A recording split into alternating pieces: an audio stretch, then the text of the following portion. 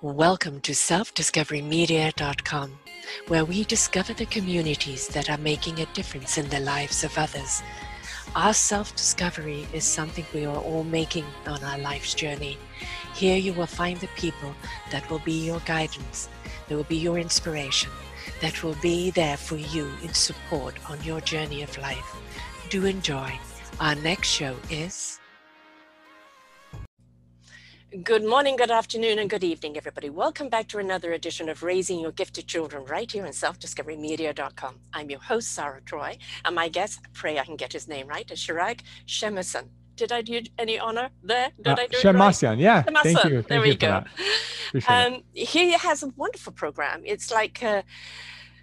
His 20 years, a super smart administrative nerves have helped thousands of students get accepted into America's top colleges, medical schools, law schools, and unprecedented rates using his exclusive approach.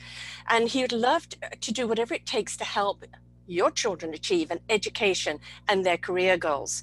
He is the founder of Shemason Academy Consulting and one of the world's foremost on medical school admissions, college admissions, and graduate school admissions. And for nearly 20 years, he and his team have helped thousands of students get into the school of their choice using the systemic proprietary approach. We're going to go right into it right here. Education is something that is the ticket to success.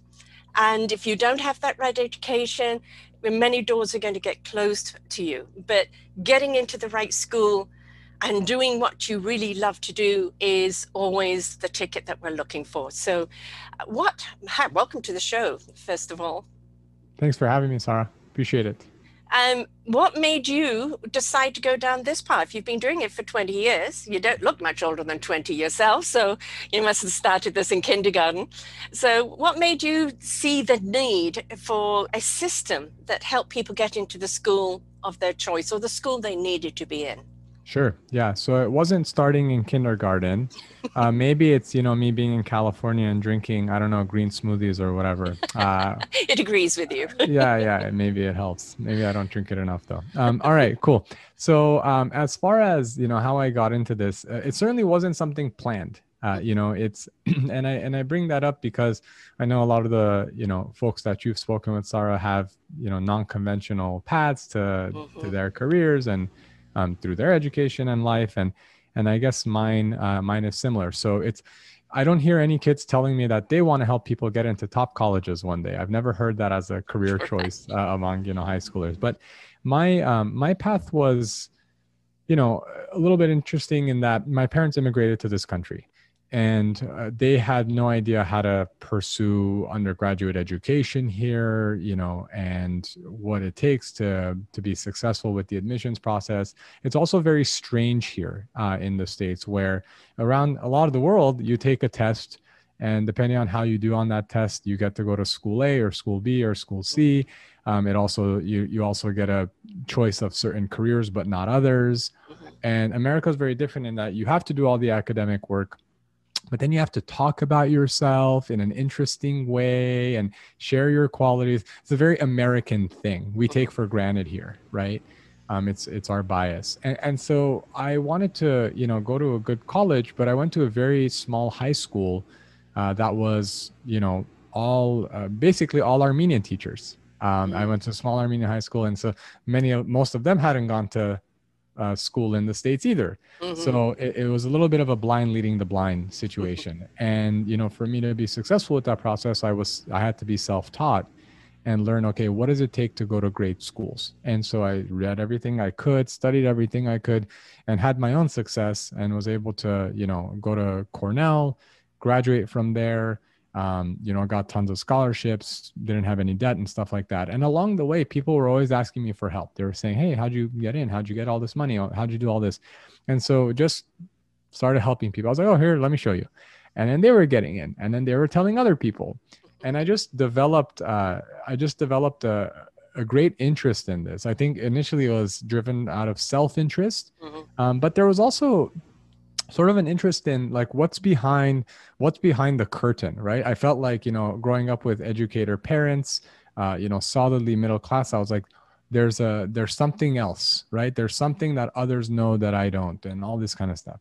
And so by having my own success and helping other people and developing a passion for, helping people develop or, pursue the education and careers they wanted, I said, you know what, I really enjoy this. I think I'm good at it, and that people are finding great value in it. And then, I had caught a bit of an entrepreneurial bug too. So I was like, I'll start it a little bit on the side or whatever. So it wasn't like, it's not like I went into this at all thinking, oh, I'll have a consultancy where I'll help, all these different students. It just sort of grew organically.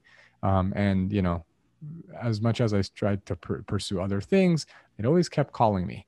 And here I am today and haven't really looked back. What did you actually study? So I did my PhD in clinical psychology. So I was pre-med all through college, did very well, had a 3.9 GPA, was gearing up to apply to med school, decided to pivot and do clinical psychology because I was doing a lot of mental health research. I myself grew up with Tourette syndrome. And so I was always driven to learn more about that stuff. And so after school as well, I was doing work in the mental health field and still helping students. And then when, the word of mouth and all that growth sort of got to the point where, I could do this full time, I just really enjoyed it. So I took the plunge. I always say that a career chooses you if you allow it. Taking the psychology, well, you use that psychology in the work that you do, because somebody go, I want to get into law school, and you look at them and go, there's nothing about you that's a lawyer. This is parents' choice, not your choice, right? And so, being able to actually even talk to the student or talk to the family, because very often kids are pressured by their parents. They think that everybody's got to be a doctor or a lawyer to be successful, and that is not the case today. In fact, being an entrepreneur is where most of the success rate is today. It's, I think having that ability to hear a kid, what is it you want to do? What are your passions? What are your convictions? Which school would be good for you? Why do you want to do it? And then taking off all the expectations is going to have a kid go into a school of choice and really succeed at it because they want it. Yeah. Right. That's a really important factor. I mean, I have to say that most of the people I've interviewed have had a redirect through some circumstance, but many of it was, I'm 40 and 50, I've reached high success, I loathe my job. And really what I love to do is X, Y, and Z. So they take their expertise and they apply it to X, Y, and Z and become successful at that. But it's something that they always wanted to do, but the expectations were that they need to go and do that. So if you can catch a kid at that cusp and really get them, what is it that you want? What is the passion? What is the conviction? You can guide them so much easier into the right direction and with the right mindset. Yeah, absolutely. And, I get this question a lot, Sarah, like, can you help my child find their passion? And I think parents are sometimes really, they're anxious. Yes. Right. And not anxious about, anything bad happening to their kid, but like their child not maybe getting to the level, academically, career-wise, financially, or whatever it is that a parent is concerned about. Security. Exactly. And that I talk about this a lot with my parents. In fact, I recorded a YouTube video about what I learned about growing up with immigrant parents, and security was a big thing. My parents fled a civil war and they wanted us to have, go to school, get a good job with benefits and all. And there's nothing wrong with that. These are all good things. However, if we buy into that so much where we're giving our children very narrow options, it ends up becoming an issue because students might not pursue it at the level that you wanted them to pursue it or with the same sort of vigor. And so passion is something that you don't decide your kid's passion for them. It doesn't also hit them over the head like, Isaac Newton with the apple falling on his head, right? It's not like that. You don't wake up one day and know what your passion is. I want to, grow lettuce. It doesn't work that way. You actually have to do stuff, and over time you'll learn what you like and you don't like. So, for me, it was a lot of that. I had a sense of what I wanted to do, but I learned along the way that, I actually like this other thing more, or I questioned what about that do I like? Yes. or what population do I want to serve? And then you make decisions from there. So if you know, my story, I think is pretty classic in that way. It's like, well, I did it because I wanted to get into a good school, found it was really interesting to me, helped other people, enjoyed it, did it over time, enjoyed it more, developed more skills and success. And that's the passion, you know. No one would have, it's not like at 12 years old, I knew that medical school admissions was my passion. Right. You know, and there would have been no way to find that out unless I had done it, unless I had just followed that thread. Right. Yes. Sorry, this picture comes up every time. No And worries. it's like, go with the wind, right? Yeah. Allow. Your passion is that sitting on that beach. Yes, exactly. My brother was a wordmeister very young. So for him, he knew he wanted to grow up to be a writer. And, you know, he's written many a book, and he's taught literature, and, you know, it's still today his passion. And that was at the age of 6. With me, I was a very sickly child. So I wasn't even expected to finish school, never mind go to anything. It was like, hope she makes a good marriage. You know, that was the only expectation that they had on me. But my passion was people, and just a sense of knowingness. It was always a spiritual knowingness of what people needed to know when they needed to know it. I was a channeler. But there was the stigma of growing up that unless you were on your way to becoming one of those labels, lawyer, doctor, this, that, something successful, that, you know, even the plumber back in those days, or just a plumber. Well, you look at plumbers today, and they're making more money than the lawyers and the doctors. So careers have shifted over time, haven't they? In their importance, in their security, in their income. And so, you know, we have to broaden that spectrum of what else is out there is available. Right. And I think it comes down, you know, at the end of the day, it comes down to service and what people needs and what people need and how well you fulfilled that service. Yeah. I mean, I love the plumber example, Sarah, because I don't know if you own your home or rent your home or whatever, but if you've ever had to call someone for service work, you know, I live down in San Diego. My plan is always call 5 plumbers, 2 will answer the phone or call you back, and only 1 will show up, and that person gets the job. So a lot of times, you know, people have this sense that, oh, you know, I have to do this job to, you know, to be successful financially or all this kind of stuff. But if you do anything very well, you serve a lot of people and you serve them very well, you'll probably be fine, you know? And I bet there are a lot of plumbers who don't do as well, but I promise you the ones who pick up the phone and show up are doing well. So a lot of it comes down to shedding what we think is going to lead to success or whatever, right? Yes. Look, if you want to be a physician, for example, I work in medical school admissions. My brother is a physician. I you know, many family members who are, and I think it's a terrific job for many, many people. You know, and it's still going to give you an amazing, like if your focus is on like hourly pay, it's still fantastic, right? Of profession. So no knock there. But if someone's wondering, well, do I have to be a physician if I want to achieve a certain level of success or fulfillment? The answer is no.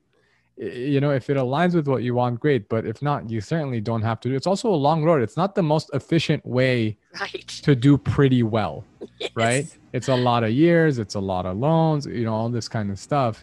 And so, you know, you have to think about the next 10, 20, 30, 40 years, you know, not just in the short term, right? And so that, you know, if you focus on that, well, what's the opportunity cost? What else could you have done? How could you have invested that and all these different things? There are different paths to achieving success. I had somebody on at the beginning of COVID where they were talking about pivoting careers. And it wasn't a line of work that he was in, but he was promoting an organization that would train people to do coding because they were desperate for coders. Yeah. And of course, coders could work from home. They could work from an hourly rate. They would train them how to code. And when we look at basically, it used to be perhaps every decade you would look at a different form of career, you know, leading the pack.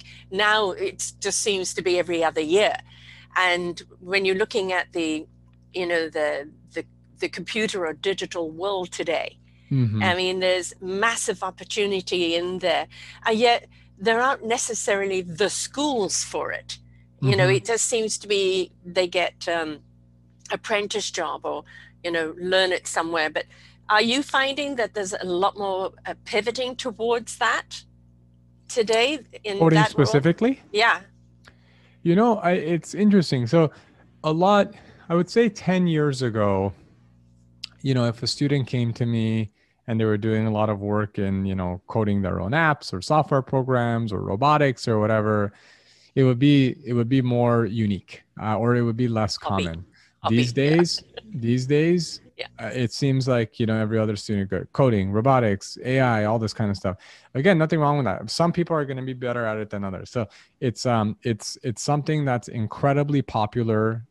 It's something, obviously, so many of the jobs we're going to have in the next 10, 20, 30, 40 years are going to be related to, programming and all these kinds of things. So it's a good way if you're looking to, have the skills you need for the future. I do also have several friends in their 30s, 40s who, who are looking for a career change, Mm-hmm. whether their industry got wiped out or significantly changed during COVID, Yep. or they simply want to do something else. Yeah, a lot of them, had degrees in completely unrelated fields. Maybe they were in law or hospitality or whatever. And now they're, they're going to getting coding certificates so they can find jobs and all this kind of stuff. So yeah, that's probably the number one thing I see for career changers, basically getting into software engineering or some sort of programming. Yeah. I mean, you've got to have a mindset for that. I mean, no, thank you. Right. Anytime I have to, upgrade anything and just do this and that, it is a totally different language to me that I Yep. can't get a hang out of it. Mhm. But for some people, it's, oh yeah, I can just write code, no problem. Da da da da da. So, Yep. rather like, don't go and be a doctor if you don't like the sight of blood. Right. So it's I think that what is not encouraged in schools is that question of what is it that you really do love to do? What is it that you absolutely don't want to do? What are you suited to do? Because you may have people, oh, I want to be this because they've bought the package. But really their temperament and everything about them, is not suited to that job. Yep, absolutely. So, it varies from student to student.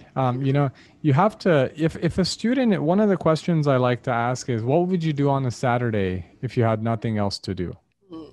And, if someone's like, well, I want to work on this program and all this kind of stuff, that's a very different thing than someone who says, well, I just want to go do bird photography or something like that. Not that what you want to do on a Saturday, if you could do anything, should determine your career choice. But sometimes you hear if something's lower on the list, yes, chances are they're not, itching to do that. Right. And so that's something you absolutely have to think about. But then also, the questions I like to ask students also include, what population do you want to serve and what problems do you want to solve? And those answers really guide decision making. Because, let's say you want to support the elderly and you want to do it through making sure that they get great healthcare or something like that. Well, how can we do that? Well, you can become a physician and you can do that. Well, you can start, you can, who knows, go into assisted living and help people, get the services that they need. You can maybe use software to connect them with the right care provider. So the problems you want to solve and the ways you want to solve them are very telling about the type of work that you might want to do in the future. Like I love working with young people, adolescents, young adults. I love helping students, pursue what they wanted, especially if they've been told that it's a bad idea or, that's all that kind of, I love that. And so, there could have been other ways for me to pursue that work, right? Or quote unquote address that issue. But the way I like to do it is through admissions. And so that's how I like to think about students. What problems do you want to solve? Whom do you want to serve? And what do you like to do on your free time? And those questions, I think, can really drive a lot of good decisions. You see a lot of people who do their first year or their second year in a particular something and then suddenly change course altogether. Yes. And that is, we've got to remember they need some life experience. I personally would say to every kid, If you are not absolutely, determined, I'm going to do this, this is my passion, this is what I want to do, then you can go straight to college if you want to. But, if you aren't sure, go and take a life of living. Go and take a life of volunteering, of traveling, of experiencing, because that's going to change your mind. And it's also going to bring out in you, what really matters. Because when something really matters to you, that's where you really want to serve it. Mm-hmm. But if you haven't got the life skill, then how do you know? Would you recommend that for kids? Go and get some life under your belt first? It depends where they are. If they're floating, yeah, then they might need to try a few different things versus someone who's very, focused. Mm-hmm. So there are different kinds of students. There are some students I know who, ever since they were 6 years old, they want to be a physician. Yeah. And then they become a physician and they love it. So it's not, I hope no one takes this as, me trying to steer people. Not at all. I think students, should do what it is that they're drawn to. But there are some students who don't know. And so they can try different things, see what they don't like, which I find is just as important as finding out what you do like, before you commit yourself wholeheartedly to these different fields. So if you think you're interested in law, go get a legal internship. Yeah. If you think you're interested in writing, go write. Get an internship in that, or start a blog or whatever. If you find that you're enjoying it, whether or not you're having the success as fast as you wanted, that's telling also. For instance, some people say, I want to write. Okay, start writing. And they're like, well, no one's reading my blog. And if you're getting frustrated and you don't want to do it anymore because of that, then you probably shouldn't be a writer. Right. Because, there will be hard times in everything that you do. Not your career won't shape up the way you necessarily thought it would. But if you're committed to that endeavor, then you'll like it. So if you're completely unclear, then sure, go travel, go figure out, what it is that you like. Maybe you develop an interest while you're just in your own head, walking somewhere else. It's like, why do some of our best ideas come in the shower? It's because we unplug for a second and let our subconscious take over. And when you're traveling, I think, and you're present, you're in the moment and stuff like that, things can hit you.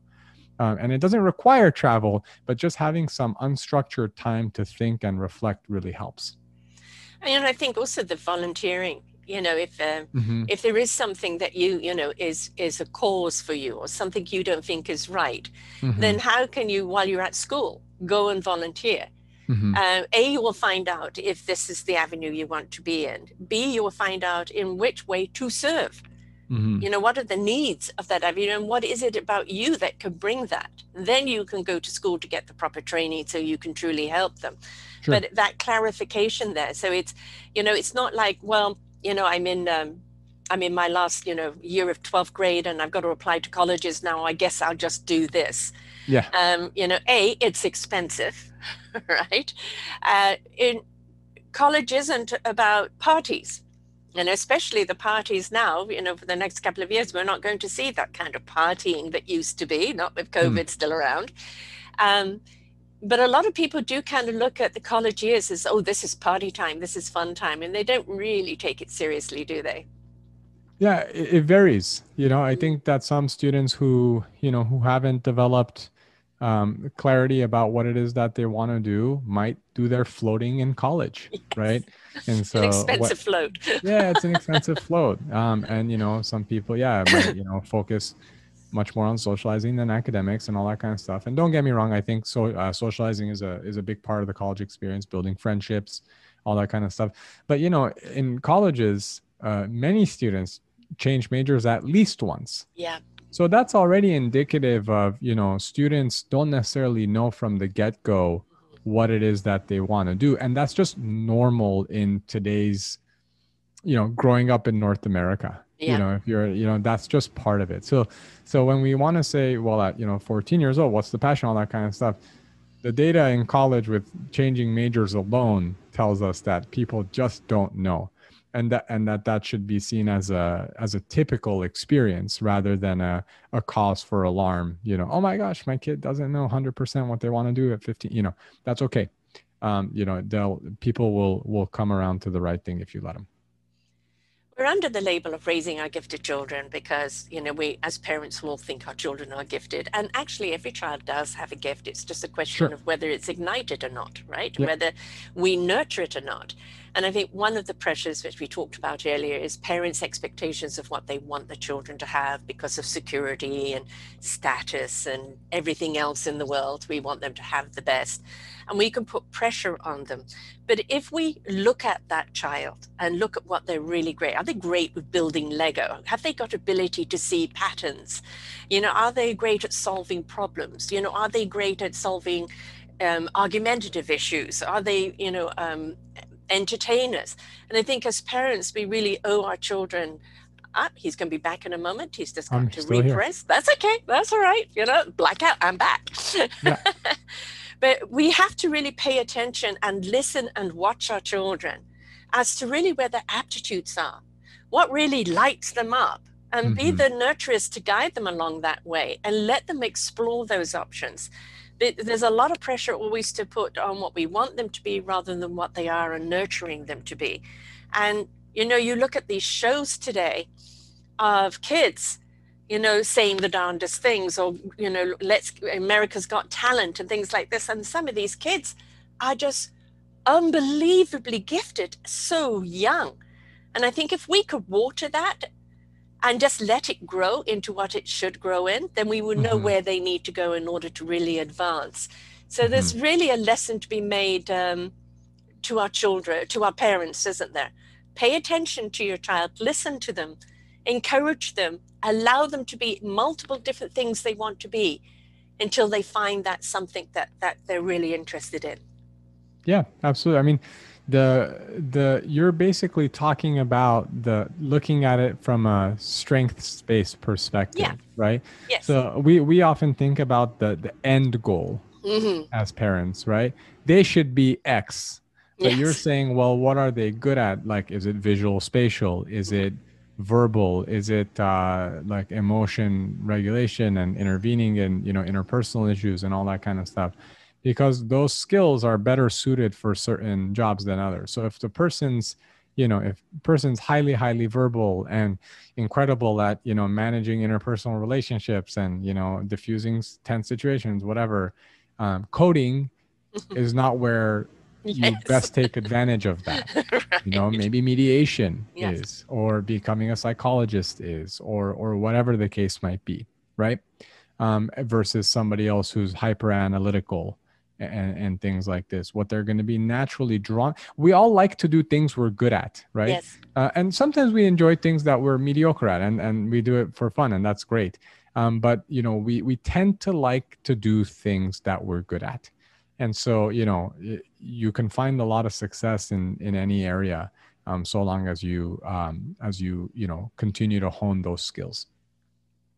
Do you find that there are some children that it doesn't matter how much, the parents want you to get them into university, that they're just not university material, that they're perhaps better going more either an entrepreneurial way or apprentice way?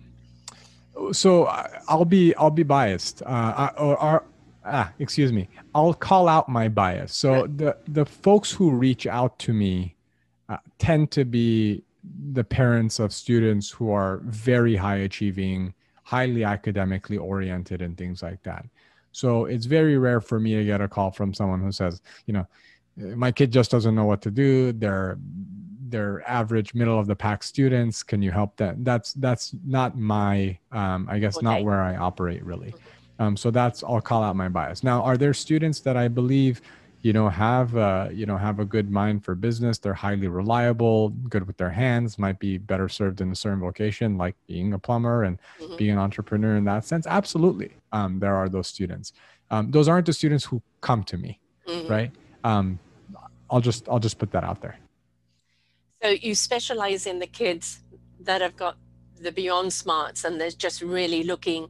They maybe already know what they want to achieve, but it's where they're going to achieve it, which is the best school. How do they get into it? How do they get there? Right. And it's not just the grades, is it? It is the temperament, can they sell themselves? Yep. to the administrators, because it's not just a question, a lot of people have that good grade thing. You're in competition with a lot of people, but they're always looking maybe more for the go-getters, or the people that are more self-driven, rather than the people that need to be pulled out. Yep. Yeah. The thing is, like, we're talking about gifted students, and, it's sometimes we forget in our daily lives just how many of those people there are, because we're in our own bubbles always.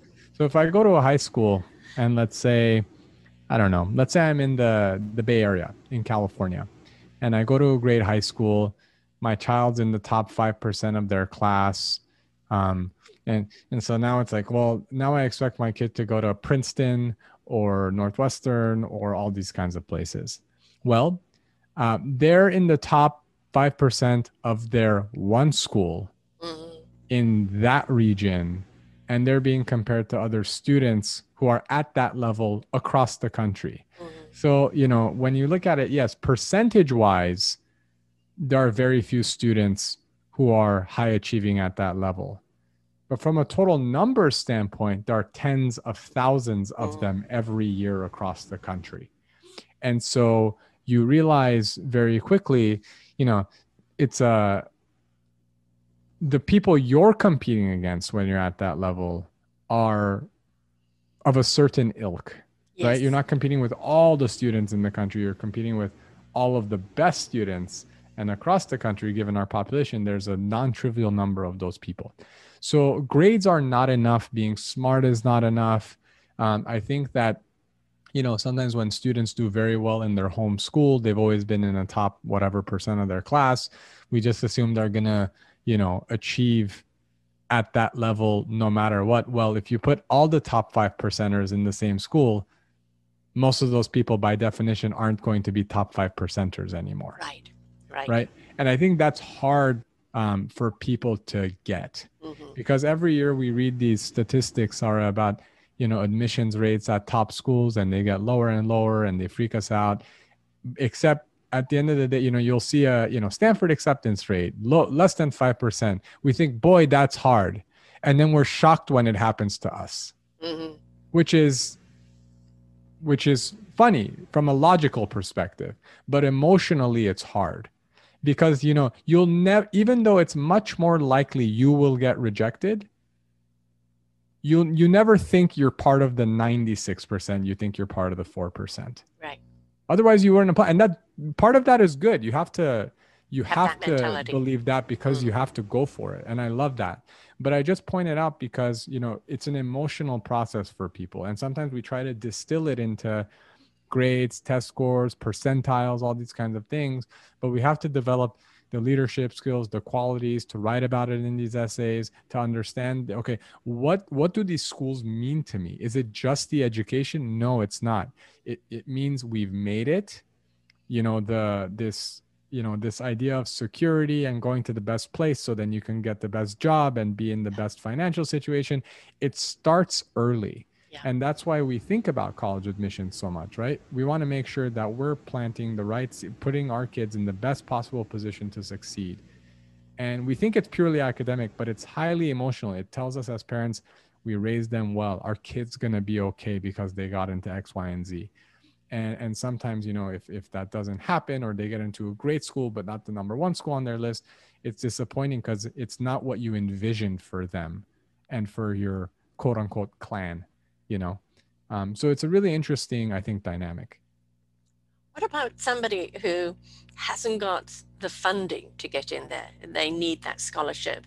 Is there some penalization against kids like that? And as you said, the elite, they're only going to take people with money and families with money. Is that stigma still there? Or, if somebody's really smart that doesn't come from money, do they have an equal opportunity? More so now than ever before. Oh, good.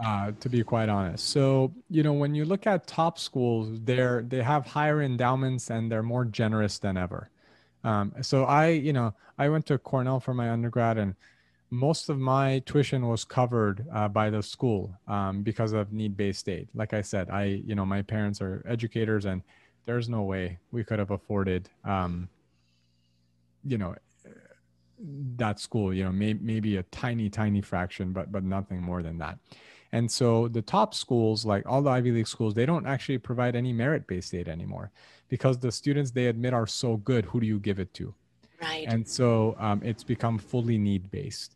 And so if you're a student who, you know, whose family makes below a certain amount a year, you know, you're in the best position ever from a financial standpoint of, you know, getting aid from these schools. So I always encourage families to, you know, use these net price calculators and see what their family is going to be expected to contribute, because sometimes families don't apply to certain schools because they think they won't be able to pay for them.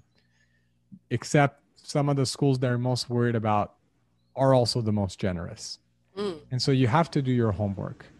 Right. And obviously, if you're very well off, you don't care. None of this matters to you. You pay full price. And then you have the families who are, you know, middle class or upper, especially upper middle class, who do pretty well. But, you know, if your family makes 200,000 a year, 250,000 a year, especially when you consider taxes and stuff, it's not easy to afford $60,000 a year for tuition and room and board. You know, that's such a humongous chunk of your family's, you know, earnings. And so you have to be mindful about where to send your kids.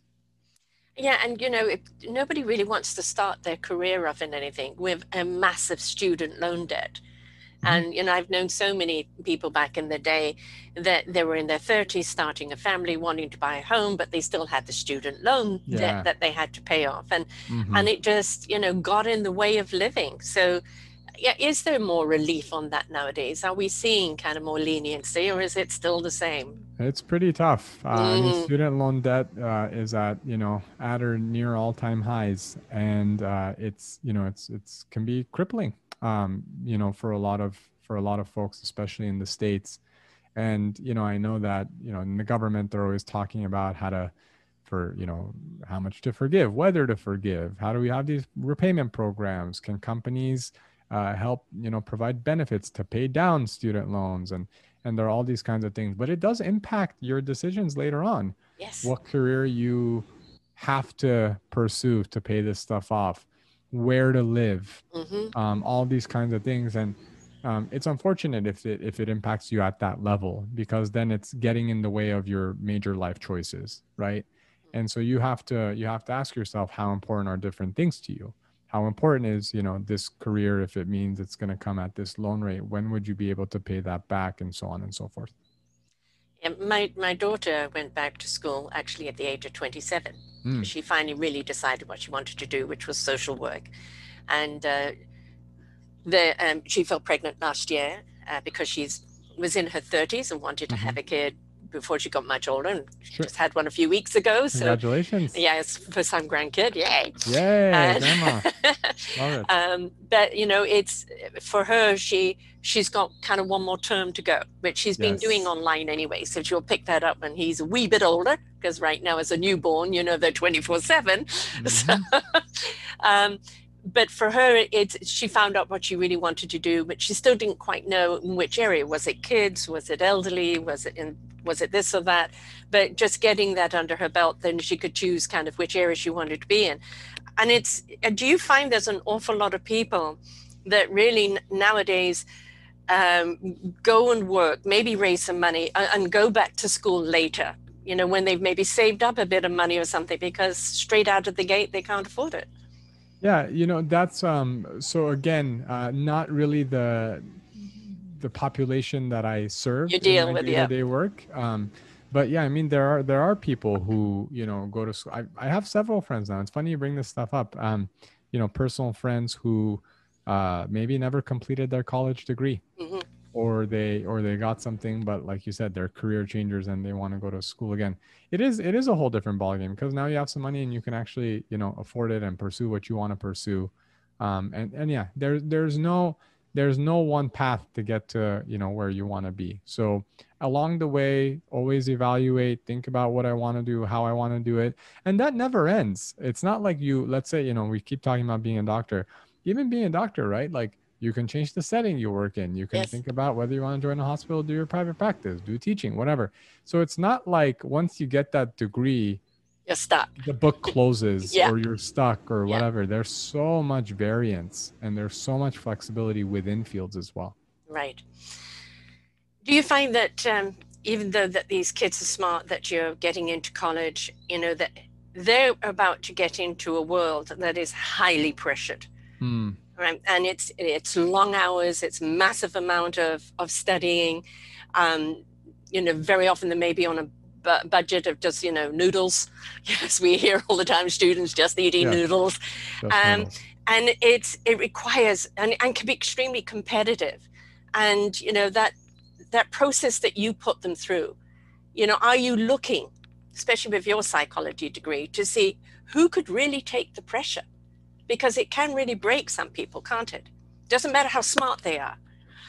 Yeah, it's you know, also the pacing is different, right? When you're in high school, there's a lot of hand holding, even if it doesn't seem that way. There's daily homework. The teacher's telling you exactly what to study. They're telling you what to bring in the next day.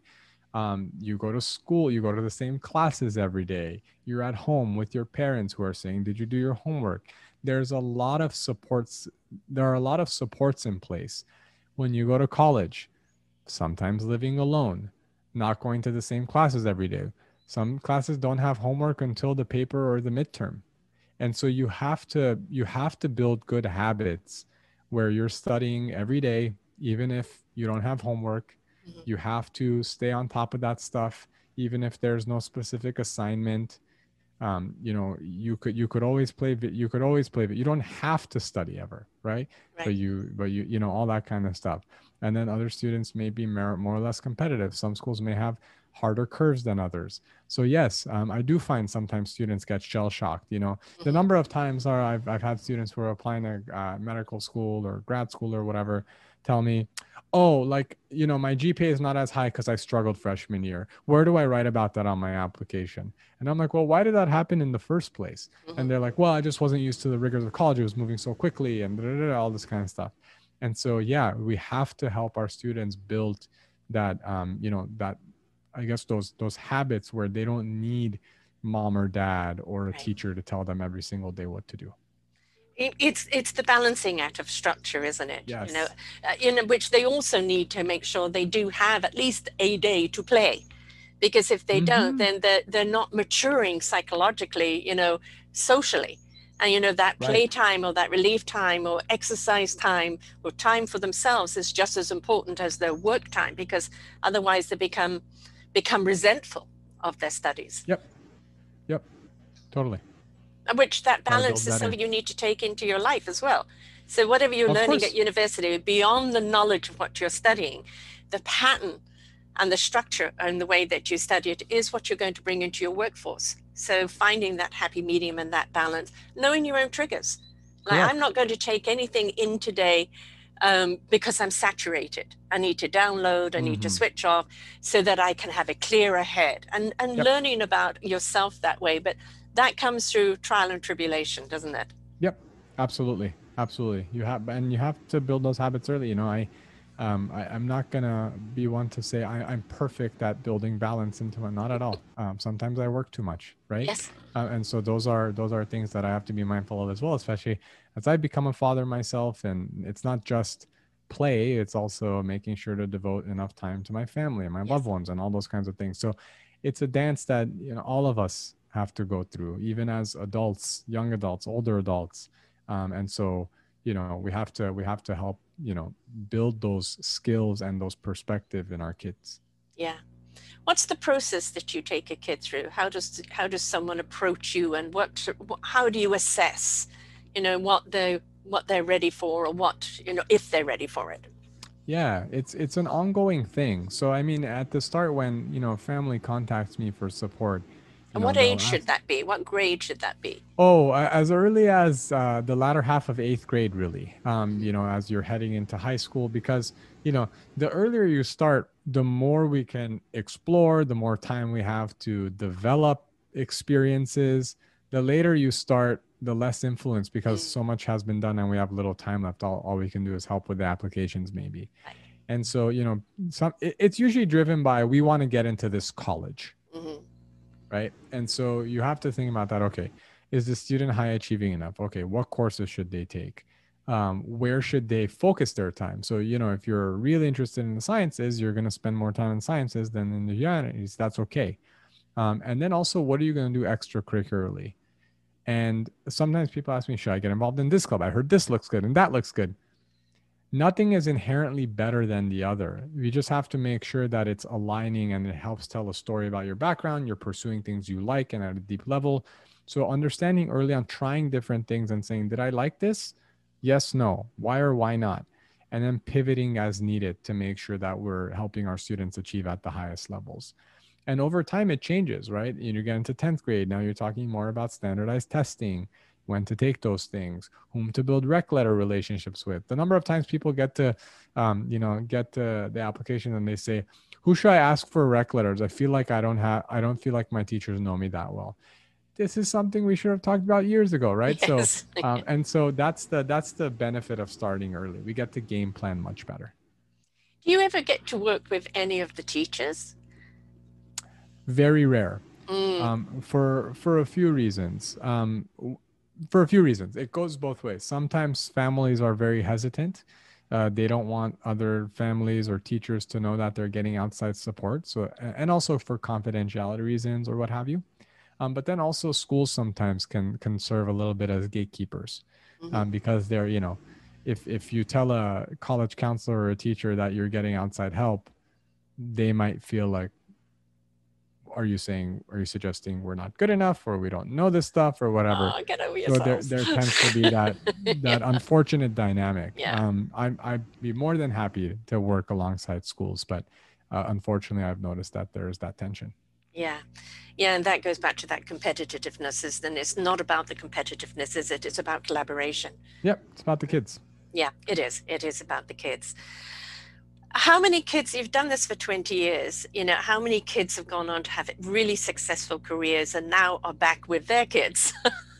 Oh, I mean, quite a bit. Like, it's interesting. I mean, now that I've helped, students get into top colleges and medical schools and stuff like that, it's kind of crazy how fast it goes too. Sarah, like sometimes it's like, oh, you helped me get into medical school. Do you also do residency admissions? We're like, yeah, we do. Wow, I can't believe it. I feel like just yesterday we were celebrating how you got into this medical school. And then people get married and they have kids and or like years later, hey, you helped my cousin's kid, my kids, and I'm just like, whoa, it's super cool.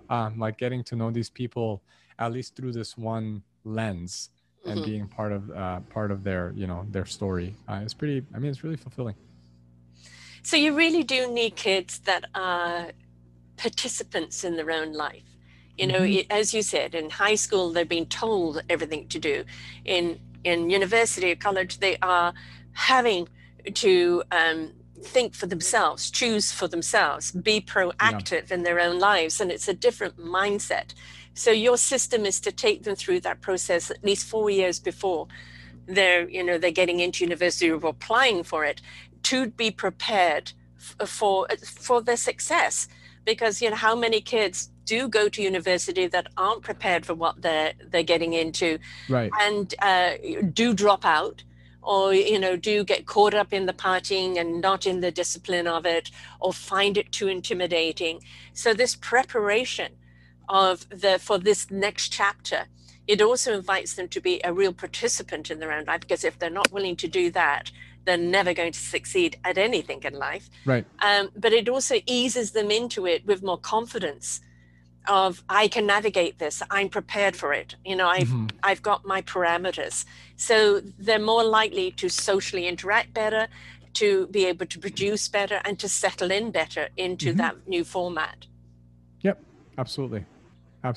It's, at the end of the day, students have to do the work. Yes. We can nudge them in the right directions, advise, but I can't do the work.